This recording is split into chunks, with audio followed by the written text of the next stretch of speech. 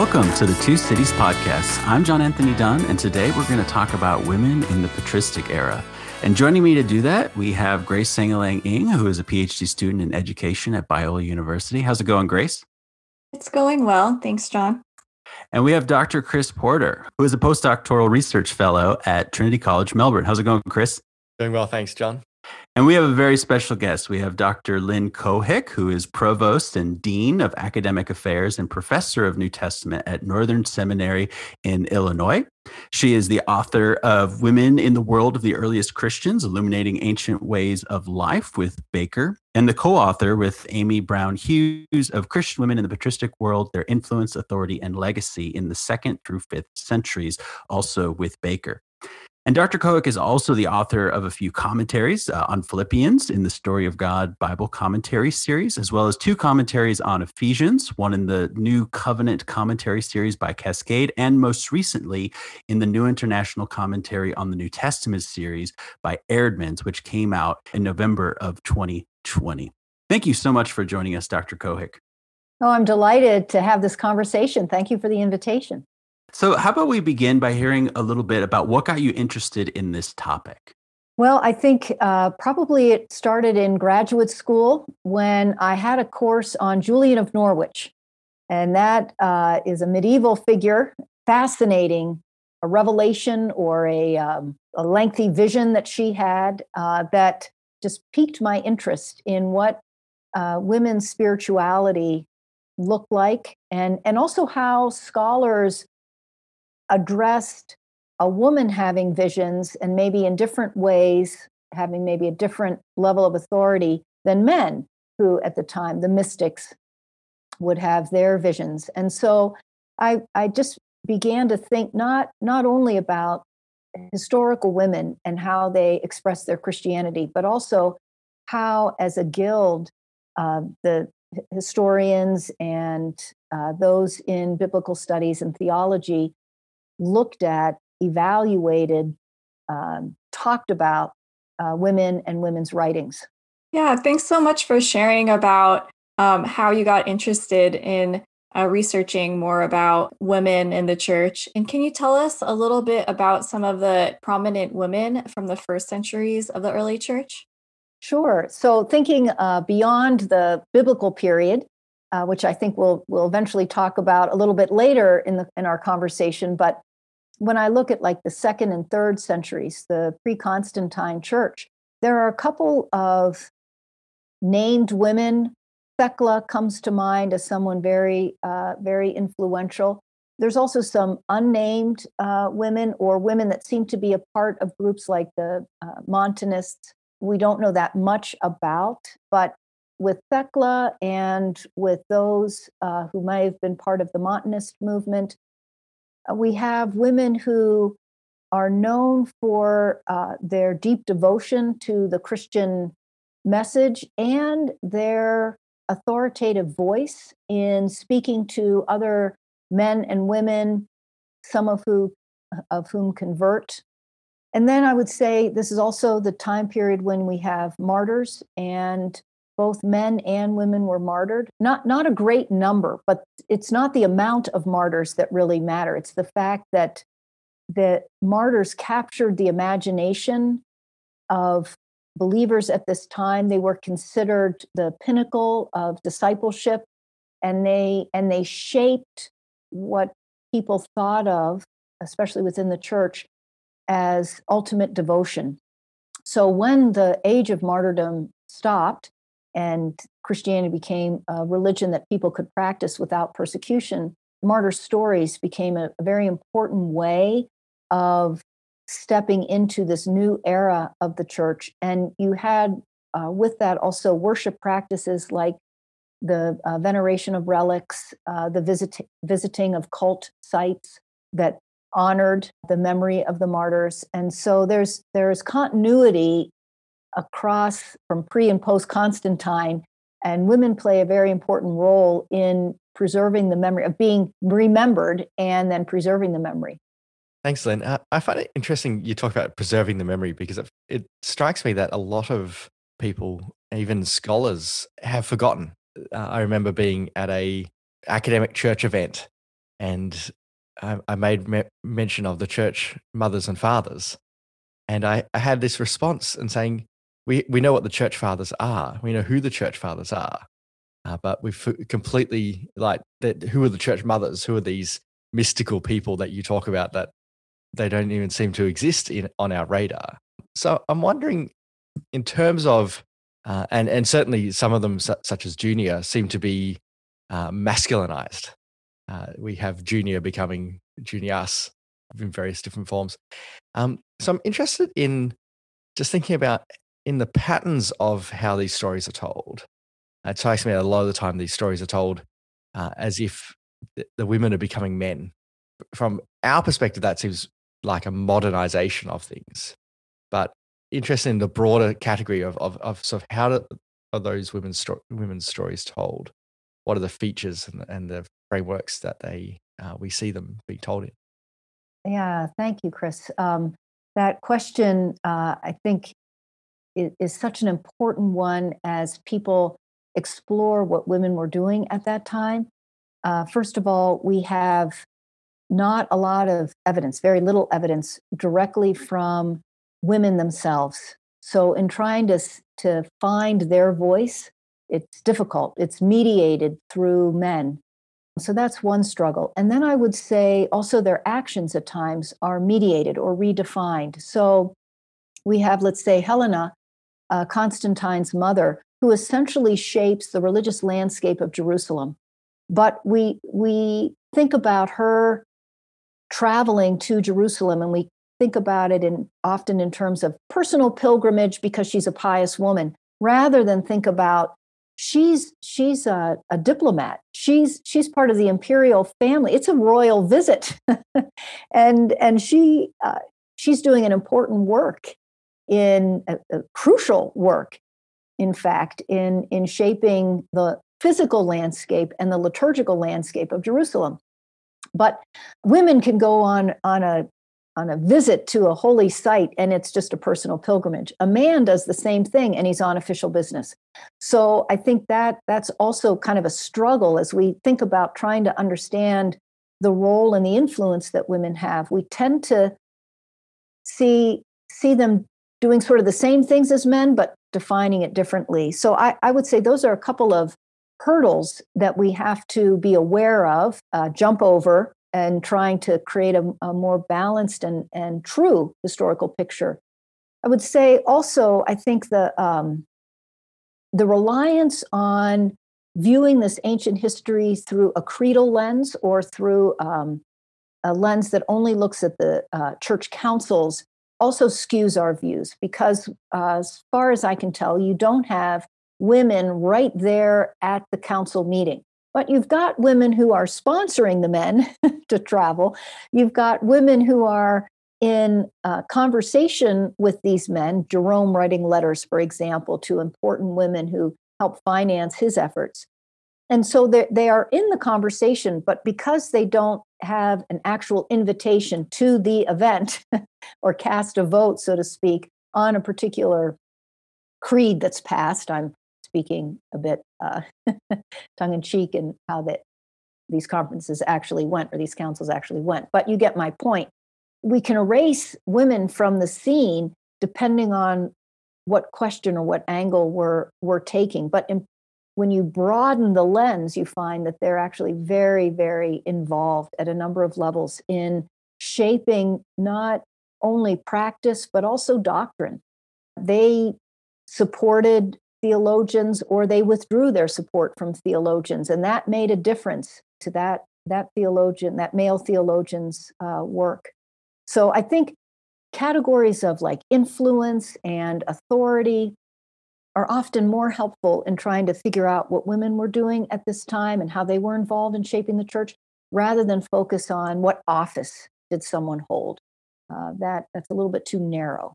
I find it interesting that many of those tropes or those patterns that we see of reinterpreting how women are operating in the world haven't actually gone away. I think we can see in terms of the conversation around Dr. Jill Biden and her role in society and then her role as First Lady previously, the trope of what it means to be a working woman, what it means to be the second lady at the time.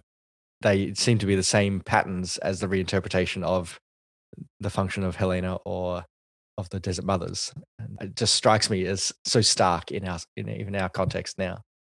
Right. Yeah, absolutely. And if we're going to be talking about first ladies in the United States, that is a very influential, powerful position. And I can think of Nancy Reagan, Barbara Bush, Laura Bush, Michelle Obama, and Hillary Clinton. They all played a very important role in the policies and in how the country thought of issues, sometimes raising, like, for example, literacy to the forefront and encouraging that in across the country. And I think we'd all be comfortable saying they're very powerful positions, but they weren't voted in. And we would miss something about what it meant to be living in the White House if we didn't consider the importance of the first ladies. Yeah. Yeah, I think that's like really interesting to see how the influence of women is highlighted in the early church and even in like the political circles. I'm also interested in seeing like the influence of women in our modern day church as well. A lot of times, they do a lot of the behind the scenes kind of work, but those things are like very influential. Like the praying grandmothers who are like spiritual giants in our church, or, the women who are always just willing to serve. And they also have just a lot of influence. And so I'm wondering how can we in our modern day church help bring to the forefront those stories of our modern day women? Yeah, you're absolutely right that service sorts of things, or things that we have defined as kind of ancillary or support roles, seem to fit more naturally in the category of women's jobs rather than men's jobs. But as you were talking, Grace, I was also thinking of the fellow who mows the grass around the church all the time, as that's really a service job. Or the maintenance fella, usually it's a fella, right, that is quietly serving, making sure the heat's on when it needs to be and off when it shouldn't be on, so we can save money. There's a lot, but we don't celebrate them as much either. And maybe you're touching on a failure more broadly within the church. But I think also, to your point, that second point of your observation is that women tend to be fitted into roles that might have a lot of responsibility, but don't carry a lot of decision-making authority. And that fits what a lot of people feel is best suited for the female temperament. And, that understanding of what a female is would not be supported by by all the data that we have in the biblical text and in the early church. The church would not have shared that sentiment, across the board. I mean, there are certainly some very sharp critiques of what it means to be female. Tertullian's unhappy comments. I think he was sort of an unhappy person all the way around, and it comes out in a lot of ways. But his, phrase that the woman is the devil's gateway, does not boost self-confidence in his junior high girls in his church. But he doesn't represent the majority all the time in those comments. You also find comments where women, especially those who are educated and those who have wealth, who thus are expected to have proper influence, when they demonstrate it, they're praised for that.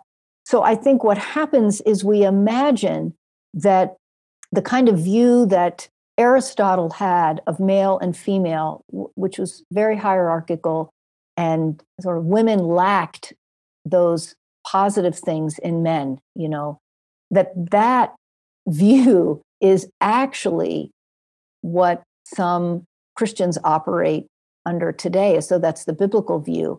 Really, it's not. It's the biblical view celebrates the possibilities of women stepping into roles of responsibility and authority as guided, by the gifts that she has been given in the moment that she steps into. We think of Esther for such a time as this, and that certainly was the experience that some women in the church, and they're remembered for that.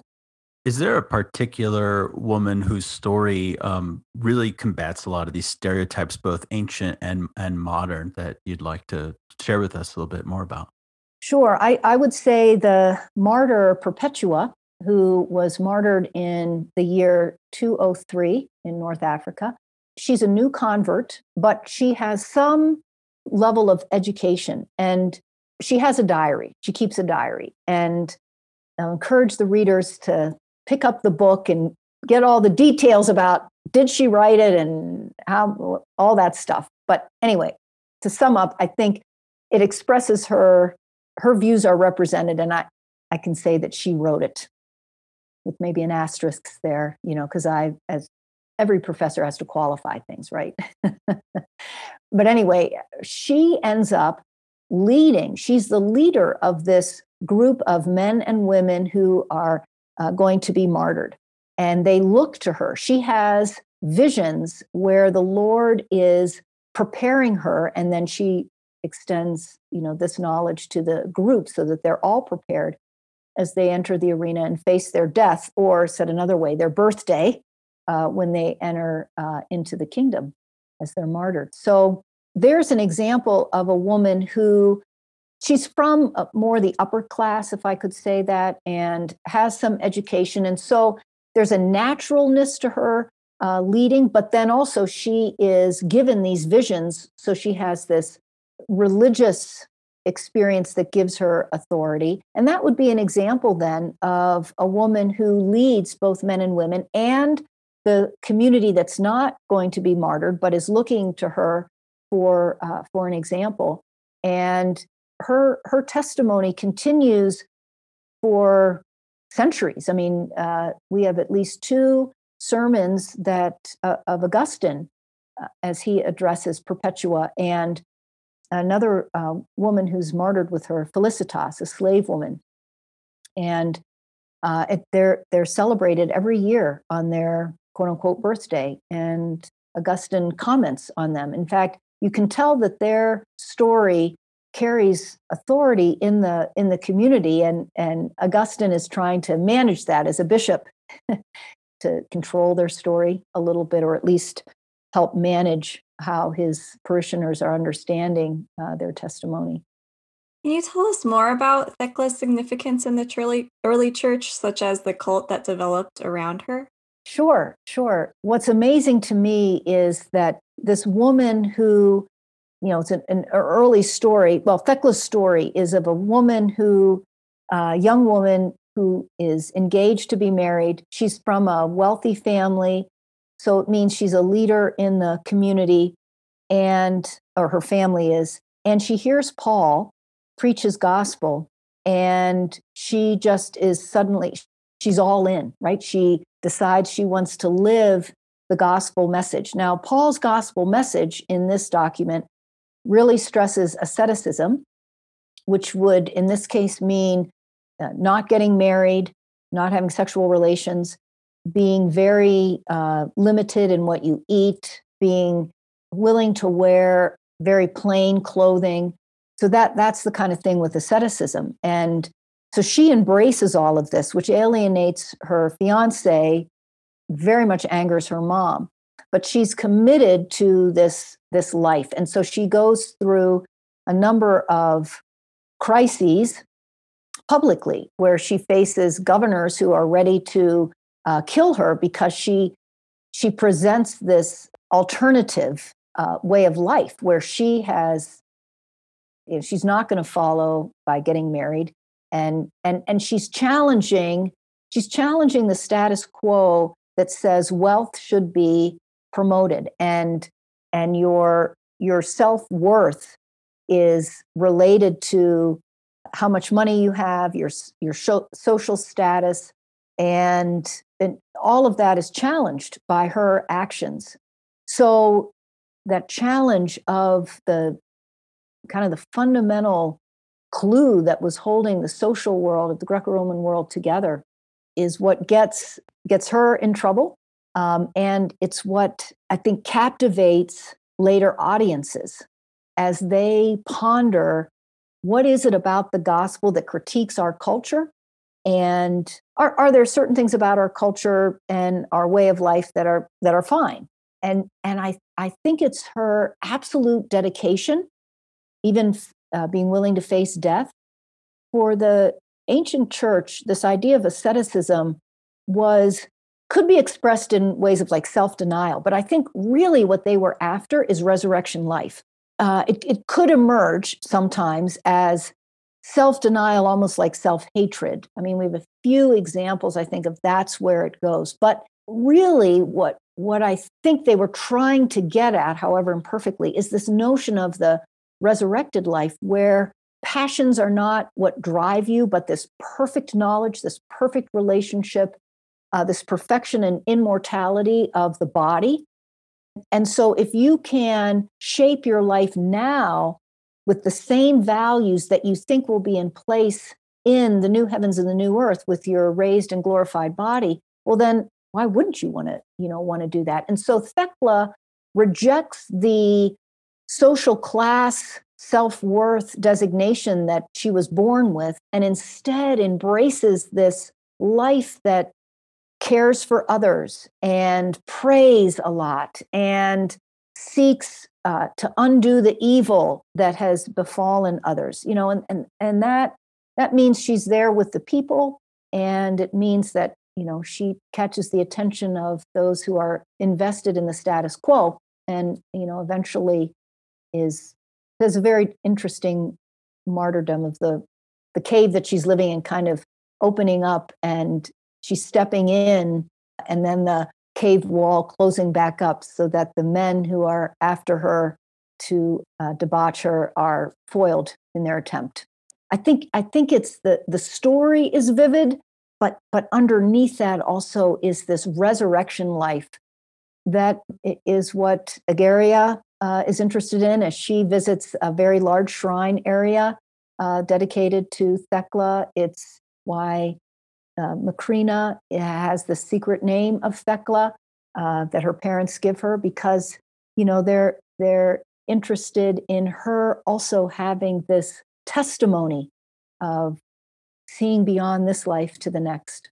Yeah, so I really liked how you mentioned the idea of resurrection in asceticism. So how does the rise of asceticism factor into the relative roles of women in the early church? Well, I think one of the things that sometimes is lost in the conversation is that asceticism was something both men and women did.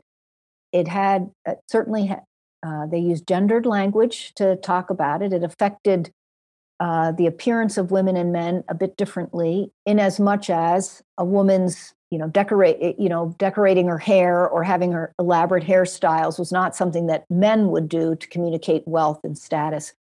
So the way they were ascetic had gendered components to it, but the goal of asceticism, of being able to marshal one's passions in service of the Lord, that's something that both men and women did. And so that's a way for women to, in a sense, be kind of mainstream in discipleship at this time. And again, there are extremes that both men and women did that harmed their bodies, but the fact that women could choose asceticism provided opportunities for these women to express their religious convictions. Not every woman wanted to marry, just like not every man wanted to marry. Some wanted to have this more devotional life of celibacy, and the church gave that space for religious reflection at this time. So that was very helpful. I would also add a category here of modesty. So that also has gendered expression. I mean, men and women should be modest, but it just looks different. And it's stressed in strong ways for women at this time. And in scholarship today, there's kind of a mainstream view that women wouldn't necessarily, for any woman that is acting in a modest way or promoting modesty, they're kind of selling out. That is to say, if an authentic female response would be one that is countercultural. And if you're not countercultural, then you can't really know whether this is an authentic decision or not for you. But more recently, people have been allowing for women to perform or to have their own voice. And scholars have allowed that maybe there are these women for whom the modesty codes really reflect their own self-identity as much as anyone is able to have their own identity, since we're all in cultures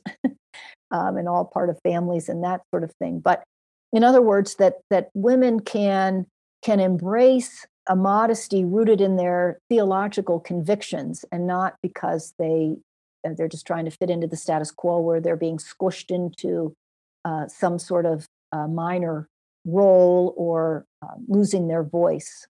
Instead, their expressions that follow the modesty codes of their time could actually also be their own. So we may, in the next decade or so of scholarship, be hearing more women's voices, because we're actually opening up the space for women who have been talking, but we've not heard, because we've said, for you to really be a female voice, you have to be countercultural. So there may even be more women out there that have yet to speak to us, because we just haven't tuned our dial correctly to pick up that wavelength. Do we have any evidence of women in the 2nd, 3rd, 4th centuries holding titles like episkopos or diakonos or presbyteros or even prophetes? Do we have any kind of specific evidence of women holding these titles that we see in the New Testament? Yes, we do have evidence of women holding those. There's been good research on looking at these titles. One that comes to mind, it was written in 2011 by Carolyn Osiek and Kevin Madigan, Ordained Women in the Early Church. That gives some details on the titles. That would be one resource I would recommend. I think one of the things we have to be cautious of as we look at titles, like on tombstones or in letters, that's where we'll get a lot of this information, is that we're not entirely clear what those titles relate to in terms of responsibility.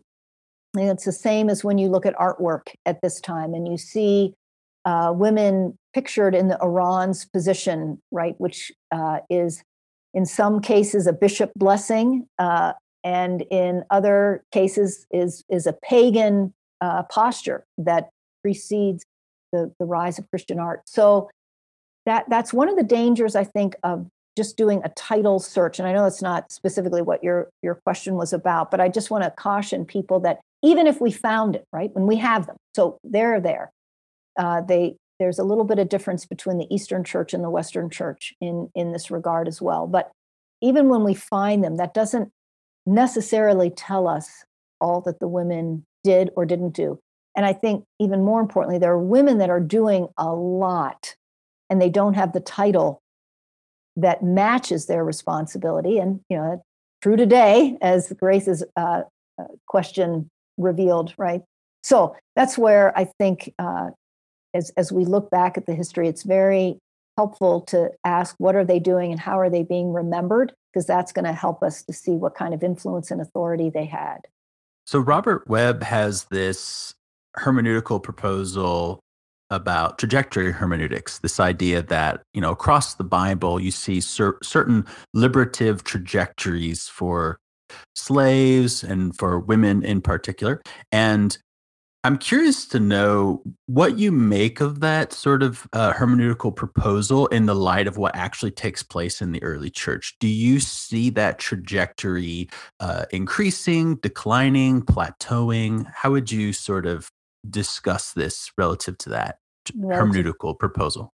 how I might frame it in reference to women, let's say in the biblical period, would be the gospel freeing or challenging, freeing disciples to live into their self-worth as God has established. So when Paul says to the Galatians, neither Jew nor Greek, neither slave nor free, neither male and female, you're all one in Christ. I think what at least one of the things that he's saying there is that your self-worth cannot be limited to what the wider society is saying to you. I think now there's a phrase you can kind of say the ground is level at the foot of the cross. That may be a way that what Paul is talking about. So in that sense, there's a liberation, I think, from being bound to culture's restrictions. The trajectory bit, I guess I would link the trajectory movement as the gospel builds on the promises that were made in the Old Testament to the fulfillment of those in the New. Then do we see this happening in the church? Well, it depends, I guess, on your yardstick. So the church followed the synagogue in emphasizing reading and writing because they're people of the book. So educating women becomes really important. We see that Paul in 1 Timothy, let a woman learn, is very forceful, actually. The English doesn't, I think, carry it as strongly as the Greek does. Women should learn. So he's writing to pagan women, talking with Timothy there in Ephesus, these pagan women who there's no reason for them to necessarily be educated. But again, following the tradition of the synagogue, yeah, women needed to know. And so that is an important trajectory that I think continued in the church to one degree or another, and that was different from certainly from the paganism that they faced early on. So I'd say that would be a trajectory. Then I think also there was an expectation in the Greco-Roman culture that if you had resources, it was important for you to share them in benefit society. But the way that you benefited was typically to your friends or for show.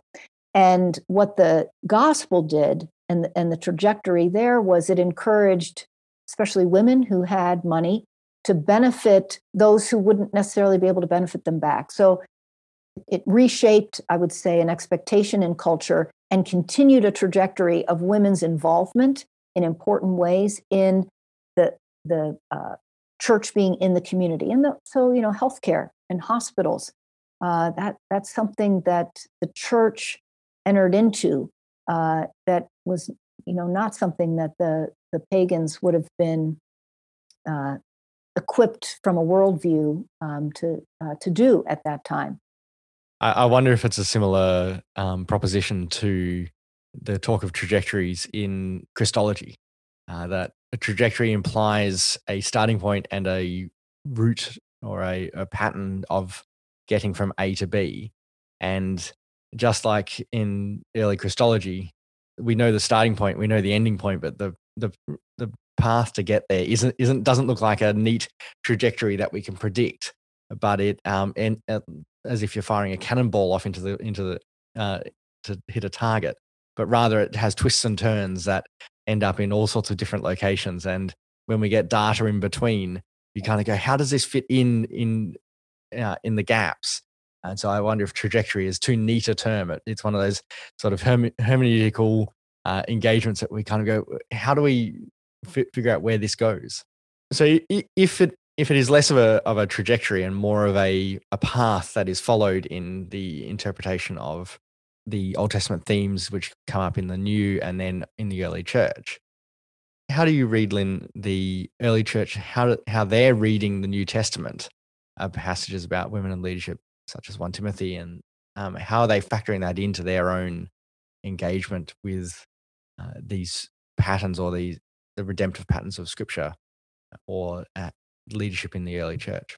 Right. Yeah. Well, I think one of the things that, as I first started studying back in graduate school, just become interested in this time period, I realized there aren't commentaries.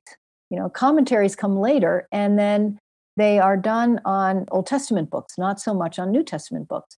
So what we have instead, I think, in the pre-Constantine period is sermons, but a lot of those sermons aren't preserved, or we have treatises like what Tertullian would write, and they might comment on or use a particular passage, but they're not trying to exegete in the way that I would exegete, Paul's letter to the Ephesians or to the Philippians, something like that. So I think we're left in some way with, well, what were women doing and what were they commenting on women doing as our evidence? And it's sporadic, right? Because we have very little that is written about women. So yeah, leading in the church, I guess I would think about how they tell stories about women doing things that the best disciple would do. And they also can tell stories of women not doing things well, or going back to the story of Thecla. There's a short passage in Tertullian where he seems to take to task someone who is using Thecla's story to defend their practice of baptism, and their practice of baptism involves a woman doing the baptizing, and Tertullian seems not to like that. Now, whether the story of Thecla actually says that, that's up, I think, to debate, and I'm not sure if Tertullian is saying that that's what the story of Thecla actually says. What he's talking about is someone using the story of Thecla to do something that he doesn't like, and so that's kind of the way we need to go at discerning what are these second and third century Christians thinking about the New Testament narrative. What I gleaned from some of these incidences is that there is a sense in which women are going to speak into the life of the congregation. And sometimes they do so in a way that makes the particular bishop, or in Tertullian's case, a presbyter, uncomfortable. Of course, that happens outside of the church too. Men at this time feel very free to talk about women who irritate them, so are doing irritating things. So it's not just limited to the church, but the church is also holding up women as examples, and this is what I think is so amazing to note. They're holding up women as examples of discipleship for men and women.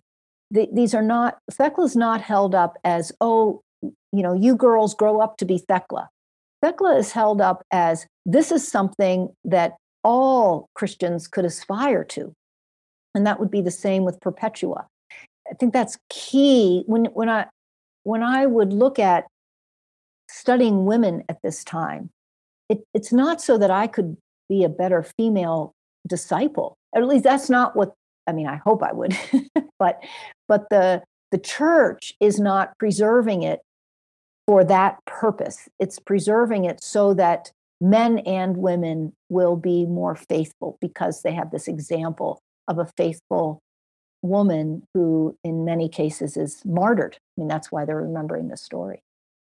Yeah, thank you so much, Dr. Cohick. I really appreciated that point about how these women that we're talking about are not just role models for women, but that these are role models for Christians, and that the idea is that these are helpful models for Christian discipleship. I think that's a really beautiful point, and just really appreciate all your insights and all of your thoughts today. Thanks for joining us. Well, it was my pleasure. Thanks so much for the conversation.